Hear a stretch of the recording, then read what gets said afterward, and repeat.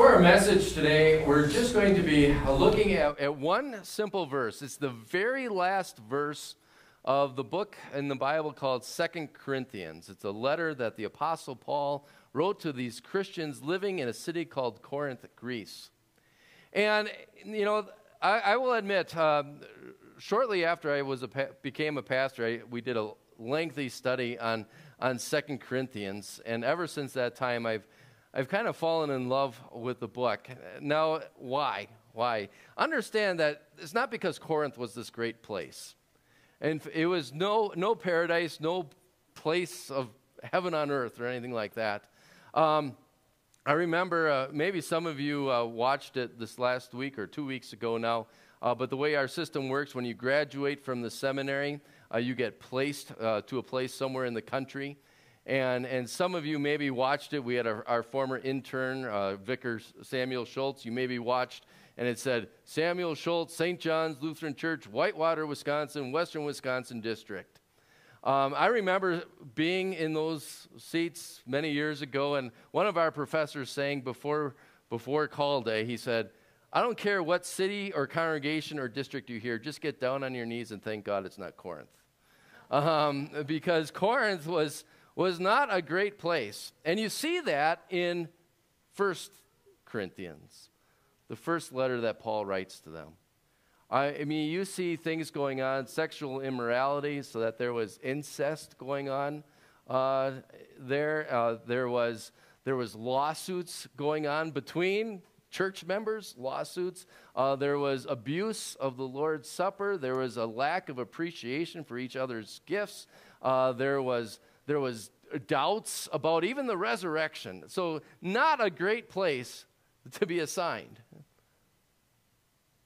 But there's a 2 Corinthians. And that in and of itself makes it a message of hope. It's kind of like dating, right? If you have a horrible first date, you really don't expect a follow-up phone call, right? But when that phone rings, it's like, oh, there's hope. That's what's going on here, is that the fact that there's a second letter to the Corinthians says, there's hope. So just that in and of itself, that 2 Corinthians even exists, makes it pretty special. Another reason why I personally like 2 Corinthians is because I really like this commentary that I have on my shelf. It's a rather beat up, old commentary. It's yellowed. It smells like an old book. It's copyright 1963, and now I realize I just offended a bunch of people because I said, anybody born before 1963, you're old, yellow, and smelly. But it was written by someone who was even older at the time, this book was written by a 91-year-old gentleman by the name of John P. Meyer, or J.P. Meyer, and it was in his 44th year as being a seminary professor where Vicar and I got our training. And I just love all the insights that he has for 2 Corinthians. So I was excited to say, okay, what are the insights that he's going to provide for this one verse that we're looking at today? And knowing that this is how he's described. He is someone who just lived the New Testament. That's what one of his colleagues says. And so I'm like, all right, let's live it with him. And what does he have to say about this one verse? This is what we're going to look at today. May the grace of the Lord Jesus Christ and the love of God and the fellowship of the Holy Spirit be with you all. So I open up his very last page here to see what he has to, all these awesome insights from J.P. Meyer. We refrain from commenting. Let the blessing stand in its simple, pristine beauty. And I'm like, really, J.P., that's all you got for me? Just let it stand. And yet, maybe I get it. He wrote 325 pages before that, so he finally said, got to the end of the book of 2 Corinthians, and I got nothing more to say. No comment, just let this stand. Or even the Apostle Paul, by this time that he had written this as the very last verse to the Corinthians. He had just written basically 29 chapters, and I could hear him saying, all right, I got one last thing to say. May the grace of our Lord Jesus Christ. We're not going to quite do that today. We're not just going to let the blessing stand in its pristine beauty. Well, we didn't write 325 pages on it. So let's pick this blessing apart a little bit. This blessing, it actually has a nickname. It's called the apostolic blessing. There are two blessings that are outlined in God's word for us. One in the Old Testament, God's people were all gathered together, and he told the priest, a guy by the name of Aaron, he said, I want you to bless the people. I want you to put my name on the people. And it's that blessing that you and I say often. The Lord bless you and keep you. The Lord make his face shine on you and be gracious to you. The Lord look on you with favor and give you peace. That's called the Aaronic, not the ironic, but the Aaronic blessing, because Aaron was the one who was supposed to say that. This one is from the New Testament by the Apostle Paul, so it's called the apostolic blessing. So let's pick this one apart, looking at how it is really a threefold blessing from our threefold God. It really divides into the three parts of the Trinity. First of all, may the grace of our Lord Jesus Christ be with you all. Now, we have quite a few visitors here today from other states, so they don't know a whole lot about Reno. All right, so let's educate them today. What's the nickname for Reno, or the slogan for Reno? Biggest little city in the world, right? If I had to say what's the biggest little word of the Bible, it's this one, grace. Grace. It is such a rich word, and the Apostle Paul did not miss the significance of that little word. In fact, it found its way into every one of his signatures. There's 13 letters that the Apostle Paul wrote in the New Testament. Every single one ends, may the grace of our Lord Jesus Christ be with you all. So he understood the significance of it. It wasn't just cliche to him. And I don't want it to become cliche to us either. Maybe to help us not let it just become a word that comes off of our tongues without thinking about it. Maybe don't just think of grace as a noun, which it is. If you look in the dictionary, it says noun. And maybe catechism students can define it as God's undeserved love. But it's a little bit more than that. It's also action. It implies that God is going to do something. And he shows his grace to you. And the Apostle Paul saw how God's grace worked on him in his life. Maybe some of you know that Paul wasn't always Paul. He used to be a guy by the name of Saul. And as Saul, he was a great persecutor of Christians. He hated anybody that loved Jesus. And so what did he do? Sometimes he was a coat holder. He said, hey, somebody want to take some stones and throw them at Christians? I'll hold your coats while you do it. And we see that happening. The very first martyr, the first Christian killed in the New Testament is Stephen. And there all these people are whipping stones at him, and there's Paul. Here, I'll hold your coats so they don't get wrinkled, so you can get a better wind-up. Or a little bit later on, he hears about some Christians living up north in a city called Damascus. And so he applies for what's basically equivalent to a hunting license and says, I want to go put my tag on them. Kill those Christians or imprison those Christians. And it's on his way up to Damascus that the risen and ascended Lord comes back and literally knocks Saul off of his high horse. And there Saul is lying in the dirt, and the glorified Jesus, who has eyes that could burn like fire, you'd expect him just to zap him into a carbon spot right there on the path. But what does he say? He doesn't say, how dare you persecute me? He asks him, Saul, Saul, why do you persecute me? But then he doesn't say, I'm going to punish you. He says, rather, I'm calling you. I want you to be on my team. I want you to be a missionary. That's grace. That's grace. Or you can also think about how Paul, maybe saw grace in other ways. Especially when we're only looking at one verse. It's so important to look at the rest of the context. It's easy to pull one verse out of context. But if you had all of Paul's scroll right here, and you just went up the page, the scroll, just a few lines, maybe something that he wrote 4 minutes before he wrote these words, was that he was talking about how he had this big thorn in his flesh. And he pleaded and he pleaded and he pleaded with the Lord to take it away. And what did God tell him? Jesus said, hey, I'm not going to take that pain away from you, but this is what I want you to know, my grace. My grace is sufficient for you. So that maybe colors just a little bit here what Paul is giving as a blessing. I want you to have that same grace in your life. And that grace wasn't lost on the Corinthians either. I mean, I already shared with you a little bit how they acted before. And you could just almost hear God's, like, you could hear Jesus saying, seriously? I paid my own blood for you. Your bodies aren't your own. I bought you. I redeemed you. And now you're going to use them for incestual relationships? Seriously, guys? He could have wiped his hands off and said, I'm done with you. But he didn't. That's grace. Or he could have said, seriously, guys? Look at how I acted among the people of my life. When I lived there, I had people put nails through my hands. And what did I do as they were doing that? I prayed for them. I said, Lord, Father, forgive them. And what are you guys doing? You're taking each other to court? Come on. He could have just said, I'm done with you, but he didn't. That's grace. Or, he said, I gave you this special gift of Holy Communion, and you guys are getting drunk off of Holy Communion? Seriously? He could have said, I'm done with you.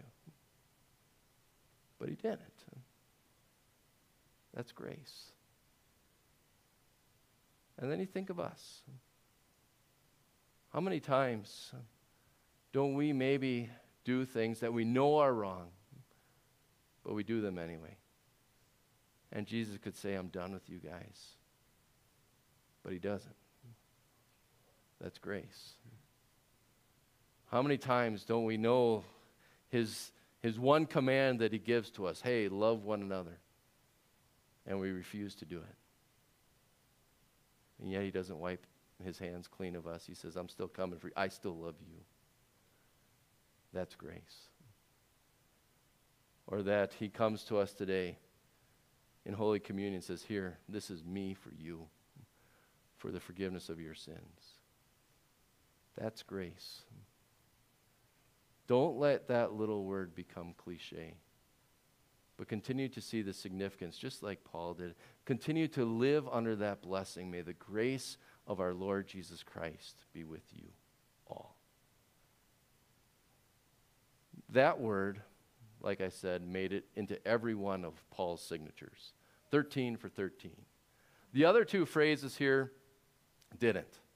So let's look at those. He goes on, he says, not only may the grace of our Lord Jesus, he also says, may the love of God be with you all. Now, God can sometimes mean Father, Son, and Holy Spirit, but in this context, when it says Jesus and Spirit, we know oftentimes the Bible just uses God as a way to talk about the Father. And so may the love of the Father be with you all. That too is a rather rich word, love. So what was it? How many days are you guys married now? 12, something like that? Something like that. It seems like it's been forever, right? No. But I'm sitting at their wedding 10 days ago, whatever it was, 9 days ago, and it's all about love, right? The preacher preached all about love. And yeah, that's we use that word too, but it can so easily become cliche. And if you've sat in maybe a Bible study or you've heard us talk about it before in worship, this love that's mentioned here is anything but cliche. Some of you could probably even impress me and tell me the Greek word, even though you don't know Greek. It's agape love. It's this love that is something that isn't just an attitude. It's something that turns into action. You think of John 3, verse 16. God so loved the world, period? No. God so loved the world so that he did something. He gave his one and only Son. God loves, therefore he does. Or what's in God's heart shows up in his hands as the way that he shows love to us. And so what are some of the things in ways in which that God shows us his love? Again, we could probably say the most prevalent way that the Heavenly Father shows us his love is that he sent us his Son. But we kind of really covered that when we talk about the grace of our Lord Jesus Christ. Let's look at things that are unique, particular just to the Father. Usually when we talk about the Father's role, if you had God the Father's job description here, right at the top would be what we say about him in the creed every time. We say, I believe in God the Father Almighty, maker of heaven and earth. So we think about him as creator and protector, like we talked about with the apple. When you think about that, just look at creation as some of demonstrations of God's love for you. Probably at least 3 times in the last 2 weeks, I've heard from you, hey, did you see that sunset? Or did you see that sunrise? From our Creator Father, that's love, right? Or even the rain. Maybe we're not used to it, but it's kind of nice to see a little tinge of green on the mountains, right? Or maybe turn off our sprinklers for a little bit. That's love. Or I think of how many of, I think 95% of our congregation has dogs, right? And how many of you love your creatures? Creatures of God, those pets. That's God's love. You can look at anything in all creation, anything that you have. I could give you a blank piece of paper here and say, okay, talk about the blessings of stuff that you have. That's God's love in your life. But it's not just the stuff. It's not just the things. It's also the people. It's also the relationships that God gives to us. And I'm not just talking about marriage. There's any relationship that God gives to us is really a gift of his love. You go back to the creation. There's Adam. God put him there in the garden, and what did God say? Hey, it's not good to be alone. And so he brought Eve to him. Yeah, that ended up being his wife, but it's this fact that it's not good for us to be alone. That's a demonstration of God's love. Or you could, look at anybody else from the Bible. You look at Moses in the Old Testament. He's this great leader.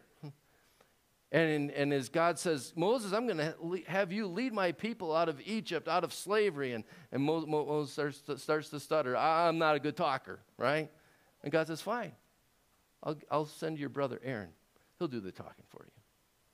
Or even look at Paul, the guy who wrote these words. God knocked him off his horse and he said, you're going to be my missionary. Did he go alone? No. He gave him Silas, and he gave him Barnabas, and he gave him Titus, and he gave him Timothy. The fact that God put them into relationships, and now you think about even the relationships that God has put into your life. I look around the room. This is a demonstration of God's love. There's that TV show, Alone, right? Maybe some of us would want to be on it. I wouldn't, but maybe some of you would want to be on it to try it. But you wouldn't want the rest of your life like that. And the fact that God puts people and things into your life is a demonstration of his love. That's what the Father gives to us.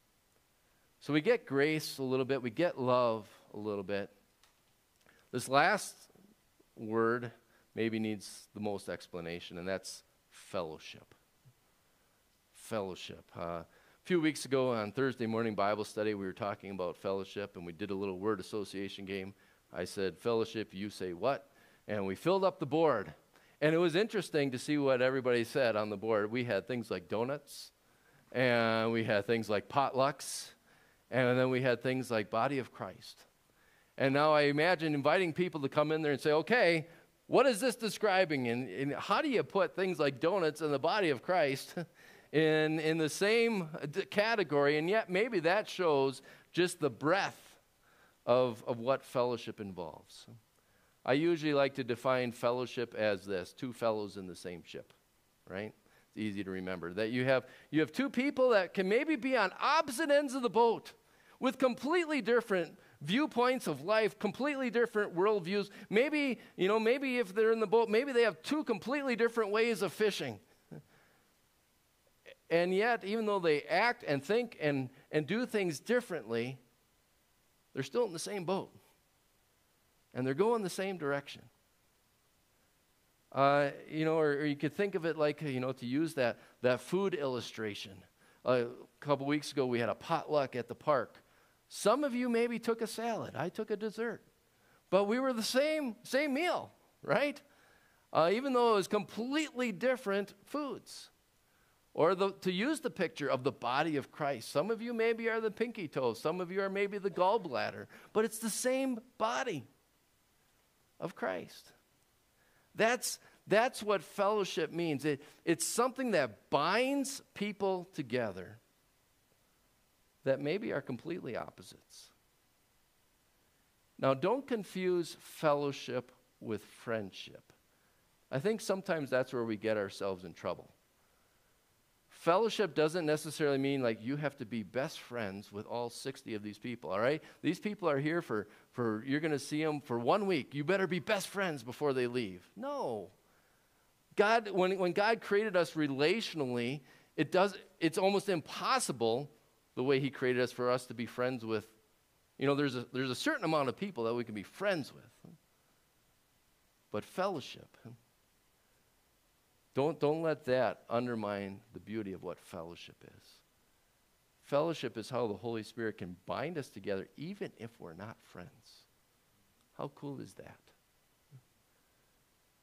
That the same Word of God, the same law can crush our hearts and they have the same gospel mend them back together again.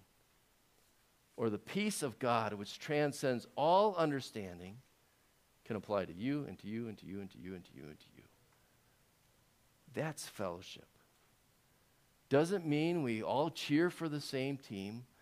It doesn't mean that we all choose the same paint colors if we're painting a wall. But it means that we're brought together into this beautiful camaraderie, this fellowship with the Holy Spirit that the Holy Spirit gives to us. And to top it off, not only does the Holy Spirit put us into fellowship with each other, because of what the Holy Spirit does, he puts us into fellowship with God. As different as we are from God, the holy, holy, holy God, the Holy Spirit puts us into the same boat with Jesus. So that wherever he goes, that's where you and I go. And through Jesus, being in that boat with him, we get to be in heaven someday, where we get to sing holy, holy, holy with people from every tribe, nation, language, and people. That's the tremendous threefold blessing that we get from our threefold God. And so, I'm going to stop there. You may not remember a single word that I said today when you leave. But it would be my prayer that you always remember and let this blessing stand in its pristine beauty. May the grace of our Lord Jesus Christ and the love of God and the fellowship of the Holy Spirit be with you all. Amen. Please stand.